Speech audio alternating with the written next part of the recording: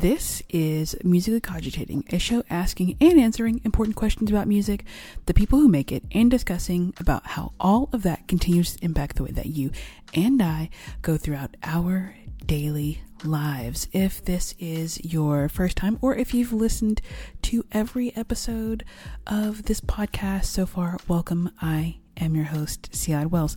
Thank you for joining me here today. I would really appreciate it if you could leave a review for this podcast on Apple Podcasts, Spotify, or Podchasers. It would mean so much to me. Thank you. If I have anything to share with you, it will be linked in the show notes, as always. Now, we're continuing taking a tour of the magical musical places that exist in our lives. And this week, the place that we're going to explore, the topic at hand, is a bit of a deep cut, but it's one that I'm really excited about making. And I wanted to talk about music libraries. And for the sake of argument, we'll talk about all libraries a little bit, slightly, maybe. But I really want to focus on music libraries that exist to be repositories for music. And I think that they're just really important. I wish that there were more music libraries in the world, in the way that there are, just a lot of regular libraries. And of course, regular libraries, our community libraries, they do have a lot of stuff and they do have music, but their collections are not made up of, reference materials that are only music specific or anything like that. And the librarians in regular libraries aren't trained to be music librarians. Like, music librarianship is a completely different thing, as it should be, because it's really specific. Music is really specific when you talk about, like cataloging and information and sharing and all that sort of stuff. So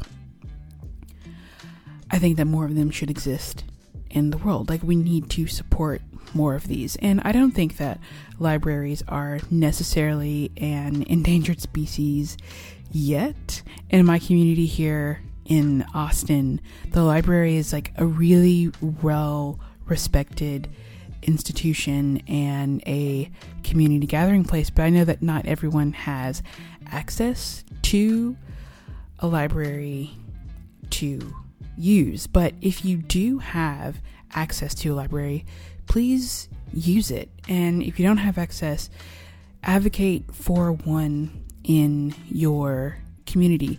And, going to the library isn't the only way to engage with the library. So most libraries have digital holdings now, so you can check out ebooks and magazines and newspapers and audiobooks. I know that probably one of my most used apps on my phone is the library app, Libby, because I spend so much time just looking up books and then using it to listen to audiobooks and things like that. So libraries do exist online. So think about, using that if you're not able to physically go to the library, because that's still interacting and being part of your community library. And libraries also have lots of programs. I've played many a concert in libraries, and those are some of my favorite kinds of concerts to play. So I would definitely say, support your library as much as you can, even if you're not someone who would consider themselves to be a reader. You can still interact and be engaged with your local community library. Now that my PSA for libraries is over, I'm going to go back to talking about music libraries specifically. So yeah, like I said, I wish that more of them existed in the way that regular libraries do. And I think in the way sort of that record stores exist, which, both of these places, record stores and music libraries, hold lots of information, but of course their purposes and their functions and their outcomes for existing are very, very different, so they're not the same. But I guess I wish they existed at the frequency. Like, I would love it if one of my local record stores, because there are many, my local record stores became like a music library, and I could just check stuff out, or I could ask questions that were, like super specific to the thing that I'm trying to find, or that I'm trying to locate. So that would be really, really cool. Of course, that's a pipe dream. I don't know, maybe one day I'll open up my own music library. Is that possible? Can someone just decide that they want to open a library? And I'm not talking about, a little neighborhood library that, people can go, like a free library. I'm not saying exactly that. I'm saying like a real library where you can go in and check out things, and people have cards. I don't know if someone can start that, but I'm going to do some research into that for sure. Music libraries don't exist at the same frequency as regular libraries, as I've discussed, but music libraries typically exist on college campuses.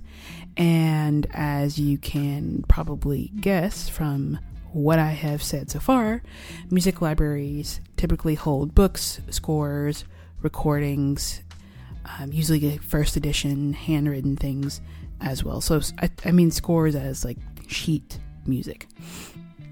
And again, like regular libraries, music libraries are repositories for lots of information about, yes, music, and of course, like the tagline for the show, the people who make it. And some of the information, or some of the items rather, that are at music libraries are in circulation, so that means that you can check them out. And then a lot of the things that they hold there are not for circulation, but you can still use them, while you are visiting the library. And I think that music libraries are so important for the music community because it is where so much music continues to live. There are so many things that I have researched because I spend a lot of time looking for really obscure musical things, and there will be many times where I will go into WorldCat, which is like this really big digital online database, and I'll go search something that I want to check out, or I want to see if it exists. And sometimes that one thing that I want will only exist in one library in the entire world. Of course, according to this database, which is probably not exactly complete, but it's close. So for the sake of right now, we're just going to say that it exists in one library in the world. And, so imagine if that library didn't continue to hold on to that copy of that score, right? Like, the music literally would not exist anymore. And this is the case for so much music. And of course, I'm typically researching or thinking about or trying to find something that is really obscure classical music. But this is true for all kinds of music libraries. Music libraries hold music of all kinds, all genres and things like that. Some of them even hold instruments.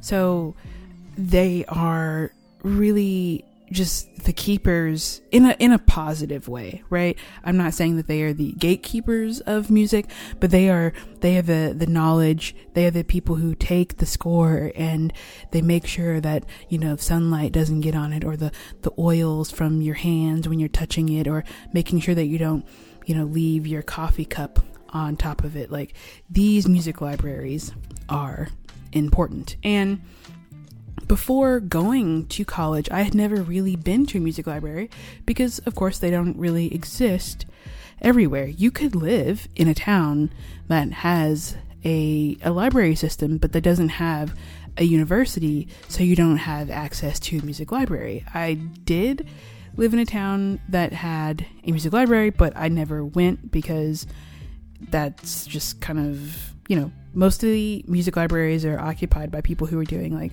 music research and students at the university, not necessarily people who are neither of those things. And so I just never went until, I went away to college, and I was able to go to the music library. And a large part of why I was able to go is because it was in the music building. So it was really accessible. It's not always true that the music library is in the music building, but in a lot of campuses, it is like that. And so, the first time going into the music library, I would say that's when my obsession really began. And I remember walking in and seeing just stacks and stacks and stacks and drawers. Yes, drawers of CDs and tapes and LPs and CDs, because I love CDs. I think it's the file format ordained by the Most High.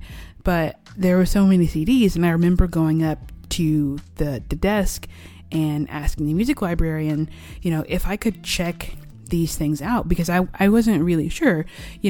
Again, some libraries have it where you can't check out certain items, and so that's totally fine. They usually have listening stations set up so that you can go and still listen to the CDs and things like that while you are in the library. But I wasn't sure, so I went and asked if I could check them out and take them out of the library.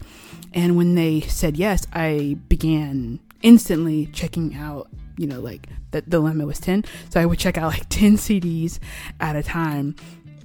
And then I, of course, take them back to my dorm room, and I would do things that you're not supposed to do with CDs, so I won't mention that here. But I would, take them back to my dorm room, and I would just consume these things sort of obsessively again. And I remember the first thing that I checked out was a copy of Bach's Chaconne for piano, which was played by Arthur Rubinstein, and it was like this transformative moment for me, because on a Friday evening during my first semester, my first year of college, I sat in my dorm room and I was listening to this music and the CD, and it was just a really interesting moment to be able to have and discover that I had access to all of this music and these resources. And this was really important for me. The music library as a positive institution was important for me, because going to music school, it can really feel like you are instantly behind from the moment that you register and you go into your first theory class. It's really easy to feel like everyone around you is not only better than you at your instrument, but it also feels like they know more, right? They know all the compositions, they know the performers, they know the arrangements, they know the orchestras, they've been to see all of these people, they know these people. And so you don't really enter music school on sort of an equal playing field like you might in some other types of majors. And so you're constantly fighting against this feeling of being behind, and you're doing almost everything that you can to catch up. So for me, one of the ways to do that was, going to concerts and performances and reading, but the main way was to really use the music library to learn all that I felt like I needed to learn. So I would go there and check out scores and books and CDs and just absorb as much as I can so that I would be able to talk to my friends about the things that they already knew. And, like talking to my friends wasn't the only reason. I wanted to be a better artist and musician. So I used the library as a tool to be able to do that. And even in this time where so much information is available online, I would still use the music library as much, if not more, than I did, because it is just hands down the best place to find something that is music related. And there's only one person who I know he used the music library more than me, and that's my duo partner, Jamie. And I think between the two of us, when we were both students at the University of Louisville, we probably checked out every guitar score that was in that library. And there was just so much there. Like, I always had something checked out. And if the library didn't have what I wanted, because, like I said, Not every library has everything you want. I would use interlibrary loan, which is, sort of like my permanent best friend, to borrow the thing that I wanted to borrow. And an interlibrary loan is when you can essentially check out a book that another library has. They will send it to you. You can use it for a period of time and you can send it back. It's not a system that is usually easy to navigate, but it's definitely something that I learned very early on how to do. And so I would really, really use that a lot. I mean, I would have stacks and stacks of like ILL items. I think I'm willing to bet that at the last school I went to, I use ILL probably as much as or more than most people. So, it was just something that I really took advantage of. And I hope that more people, see and understand that music libraries are important, that they are sort of these magical places where music continues to live and breathe even if no one is playing it. Like the existence of the music being kept up and available is making it relevant and important. And I wanted to say also, what makes a good music library, because they're not all created equal. And I would say that it's the ability for you to find what you're looking for, but also find things that you are not looking for. So not every, library has the same amount of money dedicated to, finding new things.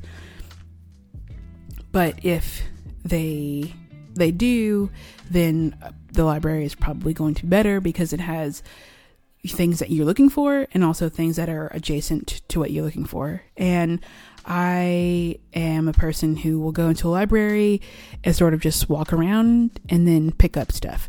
I rarely go to the library with an idea of what I'm going to get. I prefer to go to the music library and to my, regular local library here and to just get things that pop out at me. Now, this is a little bit more difficult in a music library because the scores, you can't always see what the scores look like, and there's not really ever a cover. So you're just kind of going on like the name of a thing. And then you flip it open and you see like, is this piece easy? Is this piece hard? Does this piece have guitar? There are all these things that sort of go through your mind as you're deciding if you're going to check something out from a music library, because I'm not going to check out something for oboe because I don't play the oboe. I play the guitar. So I'm going to stick to the guitar things. But, a good music library can really pique your interest in that way. And I think a good music library is also one that is able to, again, because they have the access to the finances to be able to do so, they're updating their collection a lot and getting a lot of new CDs and a lot of new scores and things like that. And I think also a good music library has good people who are really knowledgeable and can really help you out, which is really hard. Being a librarian is really hard. I don't know what that's like. I did work in a library for a while, but I was not a librarian. I'm not a librarian. So I know it's hard in general, and kudos, hats off to all of the librarians out there. But a good music library is, also has good music librarians. And so that's something that's really important. Of course, music libraries aren't the only places where you can get music from a library. Like regular libraries, they do have scores, they do have CDs, they do have books about music, and they don't have as much, obviously, because they can't hold everything, but they are doing their best. So I just wanted to reiterate that music libraries are special because they have music and they hold so many possibilities. There's so much knowledge, there's so much music that just can't be found anywhere else, and there's a reason that a lot of the music that we know and love is the music that we know and love, and it's because of music libraries and music librarians and advocates for the existence of these places within our society. So if it's accessible to you, I highly recommend going to a music library. You know, you don't necessarily have to be a student or affiliated with the university to check something out.